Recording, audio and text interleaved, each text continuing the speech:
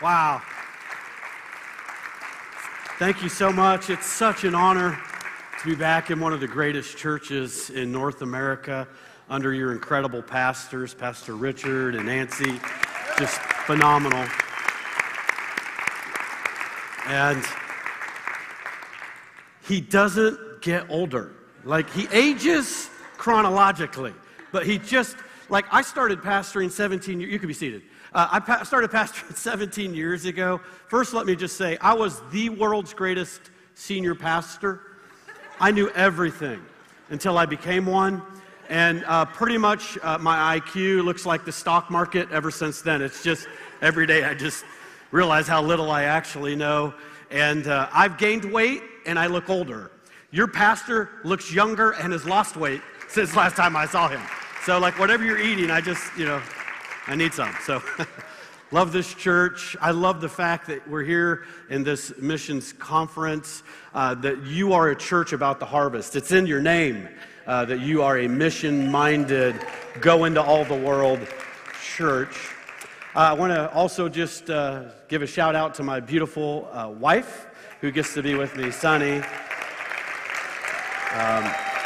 You got to show him your beautiful face behind the mask. There you go. Yeah, beautiful. Yes. Also, I just want to thank my friend Pastor Lee for getting me reconnected, and Pastor Lee Wilson he's a founding member on our church board, Element Church, 17 years ago. One of the first people to say, I believe in you and believe that you can start a church, and has been just an incredible part of our church team, comes and shares every single year to our church, our leadership team. And you know who your friends are when you hit crisis and you hit storms, and who's still standing with you. And I can just say that's Pastor Lee Wilson, who's been that to me for 32 years now. And we used to travel all over the country, right here at New Harvest and all over America, and actually places around the world together. So this has been 18 years, so we actually got to be at the same conference together. So so much great. We're talking about volunteers, and I thought this was going to be a workshop, so I'd kind of prepared it a little bit more to be practical, a little bit more teaching. Tonight in our session, it's going to be more let's shout, let's preach, preach the paint off, inspiration, okay? So this is going to be a little bit more practical. Now, when it comes to volunteers and recruiting volunteers, training volunteers, motivating volunteers, there are 1,000 different directions that we could go. But what I want to give you today is I want to give you not as much formulas, but I want to give you factors. Because we go to conferences and you hear a formula. These are 5 steps, and here's 6 steps, and here's 7 steps. And you go, oh, great. Then you go back and you try to do that in your city, in your context, in your unique culture, under the uniqueness of the vision that God's given your pastor and your church. And you'll find out a lot of that doesn't necessarily fit you. It's like trying to put on Saul's armor. It worked for Saul, but it didn't work for David. So I'm not going to necessarily go, here's the formulas. I'll maybe talk about things that are working for us right now, but know this, by the time I get back to my staff and my church, they will have changed 3 of the 5 things I said we do. Why? Because a growing church is always a changing church. And so I want to focus on factors. Secondly, I want to focus on the principles more than the programs, because principles transcend time, space, culture and continents and church history. I just love how God laid out the New Testament. And sometimes it's frustrating for me as a pastor, because I would love to be able to open up to the first book of how to do church services. Chapter 1, here's your service order. Chapter 2, here's the programming. Chapter 3, how to deal with Jezebels, and then Absaloms. And I just wish there was just a whole book on just church programming, but God didn't do that. Why? Because over the ages of church history, things have to change. When you go to churches around the world, Big C Church, every culture has to do things just a little bit different.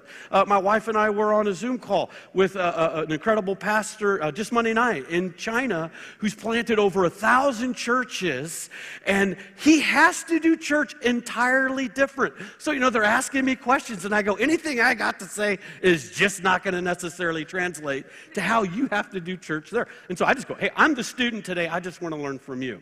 So we're talking about volunteers. To me, volunteers are the lifeblood of the church. How many of you are the volunteer? Man, just stand up. We just want to celebrate you, volunteers in the church.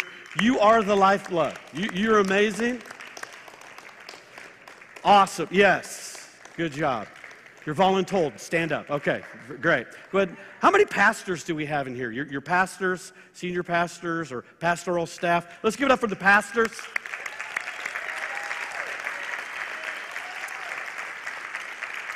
The longer I pastor, the more respect I have for pastors. I used to criticize pastors, criticize churches. I do not throw rocks at pastors and criticize them anymore. Here's what I found.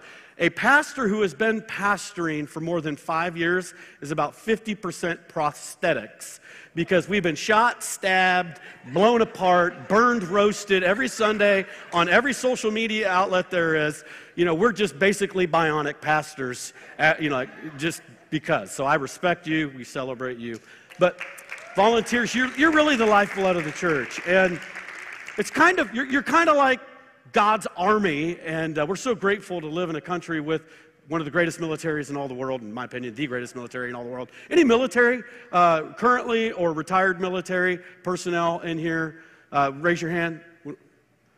All right, well, we all know one. Let's applaud them. Yeah.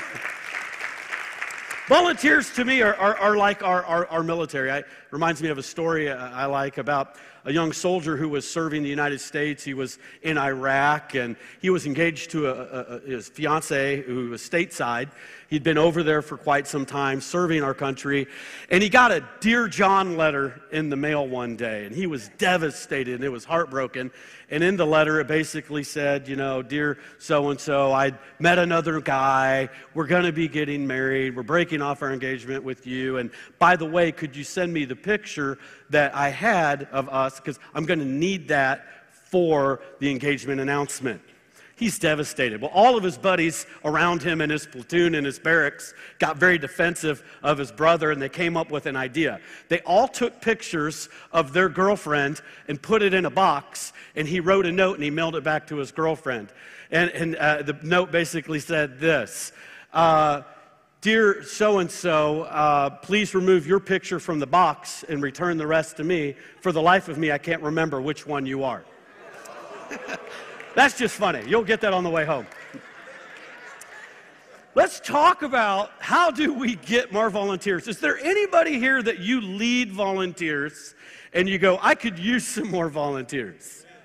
Let me see your hands. 6 honest people, okay. Matthew chapter 4, we're going to look at how do we get more volunteers. Matthew chapter 4, verse 19. This is speaking of Jesus. This is how Jesus built a team. He walks up to Peter and John and he goes, follow me, I'll make you fishers of men. And they immediately left their nets and followed him. The first way to get a great championship winning team is this: you draft your team, you don't recruit your team. Amen. Jesus did not put an ad in the Jerusalem Times advertising for 12 disciples. You know what he did? He handpicked, he recruited. And not only did he just, hey, if it's maybe would you like to help us with demon-possessed children who have rabies and kids? I didn't think so. It's okay. Sorry for bothering you. Forgive me. Like, who wants to help with that? Jesus didn't recruit. He voluntold. Quit apologizing for what our mission is. Our mission, according to Ephesians 4:11, is to equip the saints for the work of the ministry. If you're doing ministry and the church pays you to do ministry, you're actually probably doing the wrong job, because your job is to equip people to do ministry. Amen. So Jesus walked up and said, hey, follow me. Now think about this. Jesus didn't tell him nothing. He didn't tell him salary package, benefits, work hours, workman's comp, retirement, 403B contribution match, nothing. He didn't tell him where we were going. Like, Jesus left out a pretty amount of significant details. And Jesus knew the details, by the way. He just conveniently left them out. Like, he didn't go up to Peter and go, Peter, follow me. I'm going to go to the cross. I'm going to die. I'm going to call you Satan. You're going to die on a cross, upside down. Let's go. He didn't do that. Like, who the heck would sign up for that? But we use that same level of enthusiasm recruiting people. Now, Jesus just walked up and said, hey, son, follow me. And turned around and walked away. And these guys were probably like, what's up with that? Let's check out and see where this guy is going. I like what Jonathan Edwards said. He said, set yourself on fire and people will come to watch you burn. People should just be showing up to your area of ministry because they just heard there's somebody back there crazy and excited about what they do. Look, if you don't love what you do and you don't believe in what you do, nobody else is going to love what you do and believe in what you do. Your ministry is the single most important ministry in all the church. Should be, to you. If you think you're number 15 in the kingdom importance, why would anybody sign up for your team? This works, man. Back in the 180 days, I used this all the time. I still use this as a senior pastor. I just have to be more sophisticated in how I do it, more pastoral. But I walked up to this young kid. We were launching this new ministry, and this young guy was just standing in the youth room. I could tell he was about college age, and he wasn't doing nothing. I just said, hey, what are you doing? He goes, nothing. I go, follow me. And literally just turned around and walked. Didn't tell him what we're doing, where we're going, nothing. So he came into this meeting, and I cast vision for this new program where we're going to follow up with volunteers, and we're going to put yard signs, and we're going to do wiretaps, which are just called phone calls because it sounds illegal, and kids want to do that. And so, like, that's all I did. Well, he signed up, and in a matter of a month, he was leading my entire program, and he volunteered 60 to 80 hours a month. Never paid him a dime. And all I did was say, follow me. I use that method all the time. Look, the greatest people that you're going to get are the ones that you handpick. Amen. Jesus handpicked your team. The highest capacity people inside of most any church and most any organization don't have time. They really don't. And so they're rarely the ones who are going to sign up because there was an ad in a bulletin or there was an announcement given in church. They're going to be ones that you have to personally stalk. There is a way to stalk inside the body of Christ and avoid restraining orders. You just need a spirit of discernment in how you go about that. So inside of our church, I'm a recruiter. Every pastor, every person on our staff, it is our job to recruit people. And we volunteer. We draft people. And then we find the draft dodgers and we keep stalking them. And so what we do is we find people and we just simply, certain people, and I'll take them out to lunch or I'll take them out to a coffee and I go, hey, what are you doing? And I fish and I listen for what their passion points are. Everybody's got a passion point button. The key is just finding it and then pushing it. Because if you could fish, notice what Jesus said, we're going to fish. Well, that was their passion. They were fishermen. He hit the passion. He just said, we're just going to flay a soul now. We're just going to change what we're fishing for. He hit the passion button. And so it's your job as you're talking and you're meeting, every new person you meet inside of your church is a candidate for you to recruit. But I'm not in the volunteer ministry department. Oh, yes, you are. Why? Because Jesus said you are. Because we exist to equip people for the work of the ministry. Step one, get them in the ministry.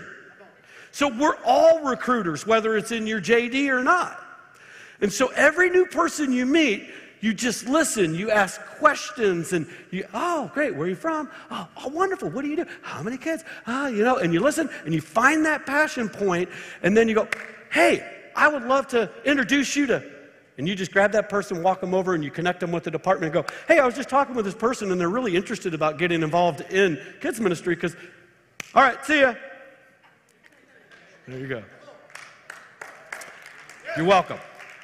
I'm going to give you a couple principles in terms of just general recruiting. Number one, it needs to continually be inside of the mission of every church because we exist to equip the saints for the work of the ministry. Have any of you that are pastoring ever, you're leading a church, or maybe you're leading a company, have you ever woke up one day after the offering was counted, the accountant gave you your bank balances, and you just said, oh my gosh, we got way too much money. What are we going to do with all this? Has anybody? Pastor? It's never happened to me either. I'm just praying for the gift of too much. But there's another gift, and it's called the gift of not enough. And I was complaining to God, I was praying to God one day about this particular issue. You hear about these checks, the church, your pastor, I'm talking to God. God, I hear about these churches that get checks for $10 million, and I had church for $1 million. Lord, just smite me with the gift of too much. And God just said, Eric, I love you so much. Right now, I'm not going to give you that. I'm giving you the gift of not enough. And I go, can I get a different gift? Is there like a return receipt with this gift? Exchange gift? Santa exchange? I mean, come on. And God said, the reason I won't give you too much is this. You will hire people to do the ministry that I've called you to equip the saints to do. And if you have too much money, it forces, you lose creativity and you lose mission. And there are times I have seen this happen inside of our churches. God blesses our churches. We do grow. And as you start to expand, and what happens is you'll always have a staff member who goes, oh, Pastor, we just got all these problems. We got this and there. Oh, God, you're done. We need to hire another person. And every week is basically a sales pitch from a different staff member on why we need to hire somebody else. And there were times I would let it get away from me a little bit, and we would, okay, because I just didn't want to deal with it and didn't want another mad staff member. Not that this church has ever dealt with anything like that, because we're unique in St. Louis to upset angry staff members. And so as I would let that happen, over time what would happen is the organization would grow and we would get lazy because we were now just paying people to do ministry that actually should have been equipping saints to do ministry. And what was happening is we were robbing people of eternal rewards and eternal purposes because we weren't doing our job. We thought we were, but we weren't. So, as a church, what we work to do on a continual basis is we just keep in front of us that our mission is to equip the saints for the work of the ministry.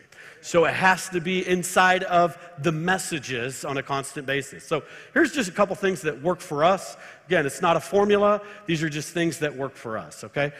Every year, I will do a series on mission, vision, purpose, who we are as a church. About every 12 to 18 months, I'll do a 3-4 week series on, why we are as a church. Here's our mission, here's our vision, and I always put this inside of here. Our mission really is just broken into 3 things. Every church can say it differently. There's no right or wrong because it's really all rooted inside of Scripture. But it's to know Christ, show Christ, grow in Christ. So that's the new way we say it. We'll change it in 5 years again because that's just what we do. We get bored as pastors. So it's to know. Our job is to help people know Christ. And it's to show. And one of the ways that every believer is called to show Christ is serving.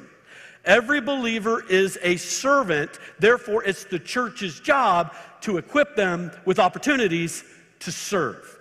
Well done, thou good and faithful pew warmer. Paperweight holder, because the wind was blowing through the chairs in the church. And thank you for holding that chair down, and beautiful butt print. There's no reward in heaven for a beautiful butt print. So as I'm equipping saints, as our staff are equipping saints for ministry, let me tell you what I never do. I never apologize. When I recruit somebody, I go, "You're welcome." I'm asking for 12 hours a month, and you're welcome. Let me tell you why. Because when you get to heaven and you realize most everything you spent your life for meant nothing in terms of eternal value, and it was burned up, there will be something that will last forever, and that's what you did for the kingdom of God. So you will come up to me and say, "Pastor, thank you for stalking me, and I apologize for the restraining order. Thank you." So sprinkle it inside of the messages. You know, one of the things I love to preach about is the body of Christ. You know, when you look at why serving the church, which is called the body of Christ, is so important, think about this. Who were the first people to experience the resurrection of Jesus Christ? It was several women who came to do what? Take care of the Lord's body. Yeah, but that church is dead. Well, there was 3 days Jesus' body was dead in the ground. And there were 3 women who still loved the body of Jesus, and they came to serve it. And you know what they experienced? They experienced the resurrection of Jesus. You want stories? You want the power of resurrection in your life? Serve the body. Yeah, but my church has problems. Every church has problems because you're in it. I'm leaving this church to go to another one. They got enough problems. Just stay here. When you look at the Levites, what's interesting is they camped around the tabernacle. And the other tribes, you know, we know they formed a cross when you looked at it from above, the way God laid them out, but the Levites were centered around it. And here's what it tells us.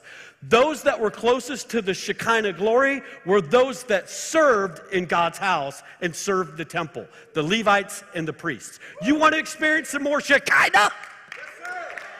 I just want to touch a God. Well, get your blessed assurance serving in God's house. The ones with all the stories of a resurrected Jesus, the one with all the stories of the Shekinah of God's presence, are the ones that are serving his body. Mary broke open a vase of costly perfume and was wiping Jesus' feet. What is she doing? She's touching the body. She's ministering to the body of Christ. Now, the room was filled with the fragrance of the body. And there are times people come into church and they smell the fragrance of God's presence and the fragrance of worship. But when they leave, the fragrance was left in God's house with God's body. They experienced it, but when Mary left, because she was the one touching and worshiping and serving the body of Jesus, the fragrance went home with her to her house. Do you know the people who take the presence of God home at a whole nother level are the ones that are serving the body?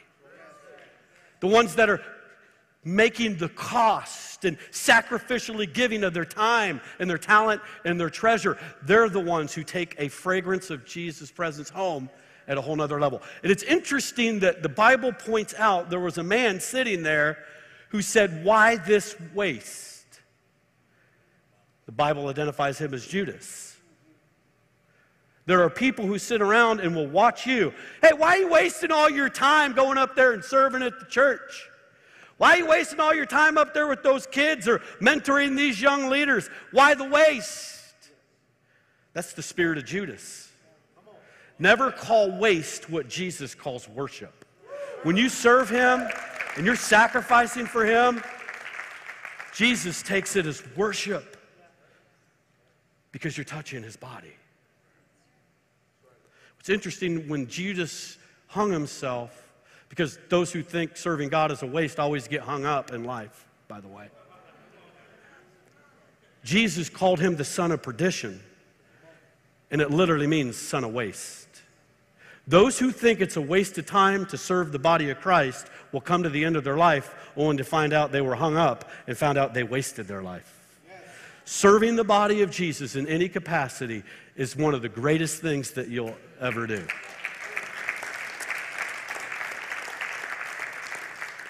Sprinkle it inside of your messages. Sprinkle it in every conversation you have. One way we do this is we celebrate stories. At Element Church, we love to celebrate stories inside of our giving time at the church where we receive our tithes and offerings. And on a regular basis, what we'll do is we'll tell a story of a volunteer and how God has been using a volunteer in a youth ministry or a kids ministry story, how their life got changed at church, how they got involved. We'll do sometimes a video testimony, just telling their story. Keep the stories of life change inside of volunteers visible. Here's a principle. Write this one down. What you keep visible, people keep valuable. If I had a microphone in my hand, I'd drop it, but it would offend a sound person, so I won't. But just in the spirit, that's a mic drop, okay? So just receive that. What you keep visible, others keep valuable. So if you believe volunteering and giving of your time, your talent, and your treasure is eternal, then make sure that you keep that visible. I'm going to talk about just a couple practical things in terms of just marketing, because you do have to constantly keep this in front of your church, even outside of messages. So just a couple things that we've done. Every so often, we'll do a volunteer expo. So whenever I am preaching inside of our Vision Mission series, we will at the same time equip all the different ministries to do an expo booth out inside of our lobby. So each campus would do this as well, and they just do it to scale for the campus size. And what we do is we do it as a competition within our staff and our volunteer teams for the most creative, compelling expo booth. And we reward them. We do a cool, they get a pizza party and they get certain specialty things. And our team just goes nuts at for the maintenance team. So our volunteer maintenance team, we got people who help take care of the facilities throughout the week that are volunteers, on top of the paid staff, keeping the restrooms and everything looking nice on the weekend. They went over the top, man. They had toilets up, mounted up in their booth, and they had it was insane. They just basically raided the whole warehouse. It looked like Home Depot, and it was just it was cool. I go, that would inspire me to get involved. And then, every ministry just went nuts, and it built a camaraderie and a healthy sense of team spirit inside of each team, because they all worked on that booth together. You give them enough notice, then they all went crazy, and then they send spies trying to figure out what other teams are doing, prayer partners, and so they were trying to, and it was just fun. So there was a healthy competition inside of that. And so anytime we announce an expo coming up, they just get excited and they just go over the top. You give everybody a little bit of a budget, and it's amazing, what they can do with $100. And we think we had a few people arrested for borrowing things without permission, but for the glory of God. All right. If volunteering is a value for your church, if it's part of the vision for your church, then you have to be able to measure it. Here's why. Here's another principle. Write this down, another mic drop moment for the sound guy. You can't manage what you can't measure. I'm going to say it again. You can't manage what you can't measure. So if you value volunteers, then you need a way to measure, are you growing inside of your volunteer base? There's more than one way to measure the health of a church. We can't just measure the health of the church by attendance numbers, especially post-COVID. That's been every senior pastor's nightmare, is trying to figure out, and who do we still have? And, the great, And I agree with Pastor Dan about you can't just stay home and do church on the internet. So thank you for that. I still have half my church on the internet. We actually grew on the internet, but I'm still okay, we're open. You can come back now. Thank you. But if you aren't, keep tithing online, and it's great. So they're at least tithing online. So there's more than just the offering number to track whether or not we're winning.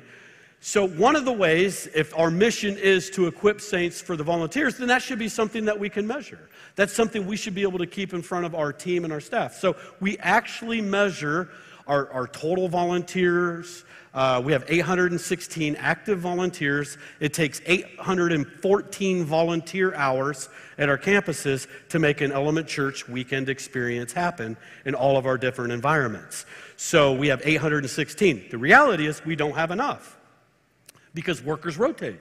So we know that we have a certain need because we create a measurement. We know the gap, and now we have a goal. If we know we need X amount in hours, we know we have this amount of volunteers, then we can go, we have a percentage of X as a gap. Now we have a tangible goal to go, in the next 6 months, we need to grow by 5% or 10%. And it motivates. And many of you get this because you're business leaders and you're self-motivated. You set goals. You set these things. Inside a church, it should be the same way. And so you can't manage what you can't measure. Now, what we have shifted a lot of our focus to in terms of our staff culture, and again, this translates differently for every team, every church, every size, but we actually, inside of our performance evaluations for our staff, actually have volunteers as a metric by which we're measuring their performance. So we're looking at, did you get a net gain, net loss? We can look at who was it that left your department. We take it a step further. Why did they leave their department? Now, asking those questions force conversations to happen. Because if you're leading volunteers, one of the tendencies is just kind of go, well, bless God, they weren't faithful. God will give me another one. And we write people off. Sometimes people don't leave because they're not faithful. Sometimes they were mismanaged. Sometimes they were misled. Sometimes they're in the wrong department and they wouldn't feel like they're winning, they weren't succeeding, and nobody came up to say, how you doing? Are you enjoying what you're doing? What's your satisfaction level? Because if you have that conversation, then they go, hey, you know what, man? I don't think this is the right fit for me. Then you can go, well, let's talk about your passion points. Let's do some tests. Let's do analysis. You know what? Actually, I think you'd be better over here. Let's try this. One of the things we haven't done well in Big C Church is giving people permission to change departments. And what happens is when people they feel like it's the Hotel California. Like you sign up, you ain't leaving, ever. Well, you know what? Sometimes it's healthy for somebody to serve in an area for 2 years and then to go, you know what? We're going to take that and we're going to let you go over here for another season. That department's going to benefit from it. You're freeing up a new seat. But for these things to happen, here's what has to happen. Conversations.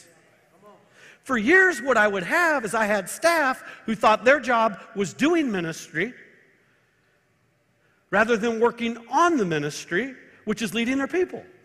And so they were doing a bunch of things, and they were just ignoring their volunteers. They weren't investing into their volunteers, taking their volunteers out to a coffee, pastoring their volunteer teams. Hey, the first people you should be pastoring is your volunteers. Pouring into them, taking them out. How you doing? How's your kids? How can we be praying for you? And listening to them and investing into them. Because one of the mistakes we make, and I'm just rambling now, one of the mistakes that we make as churches is we ask for a hand before we touch a heart. Write that down. That's another great mic drop principle. I would go through all your microphones this morning, so we're just going to, in the spirit, feel it. Touch a heart before you ask for a hand. So inside of what we measure on our staff is this. It's an actual measurement. Inside of their evaluations and inside of their performance is this. How many touches did you have with your volunteers? We give them a budget. Because we value it, we give finances to it. So we give you a budget, $12. Just kidding.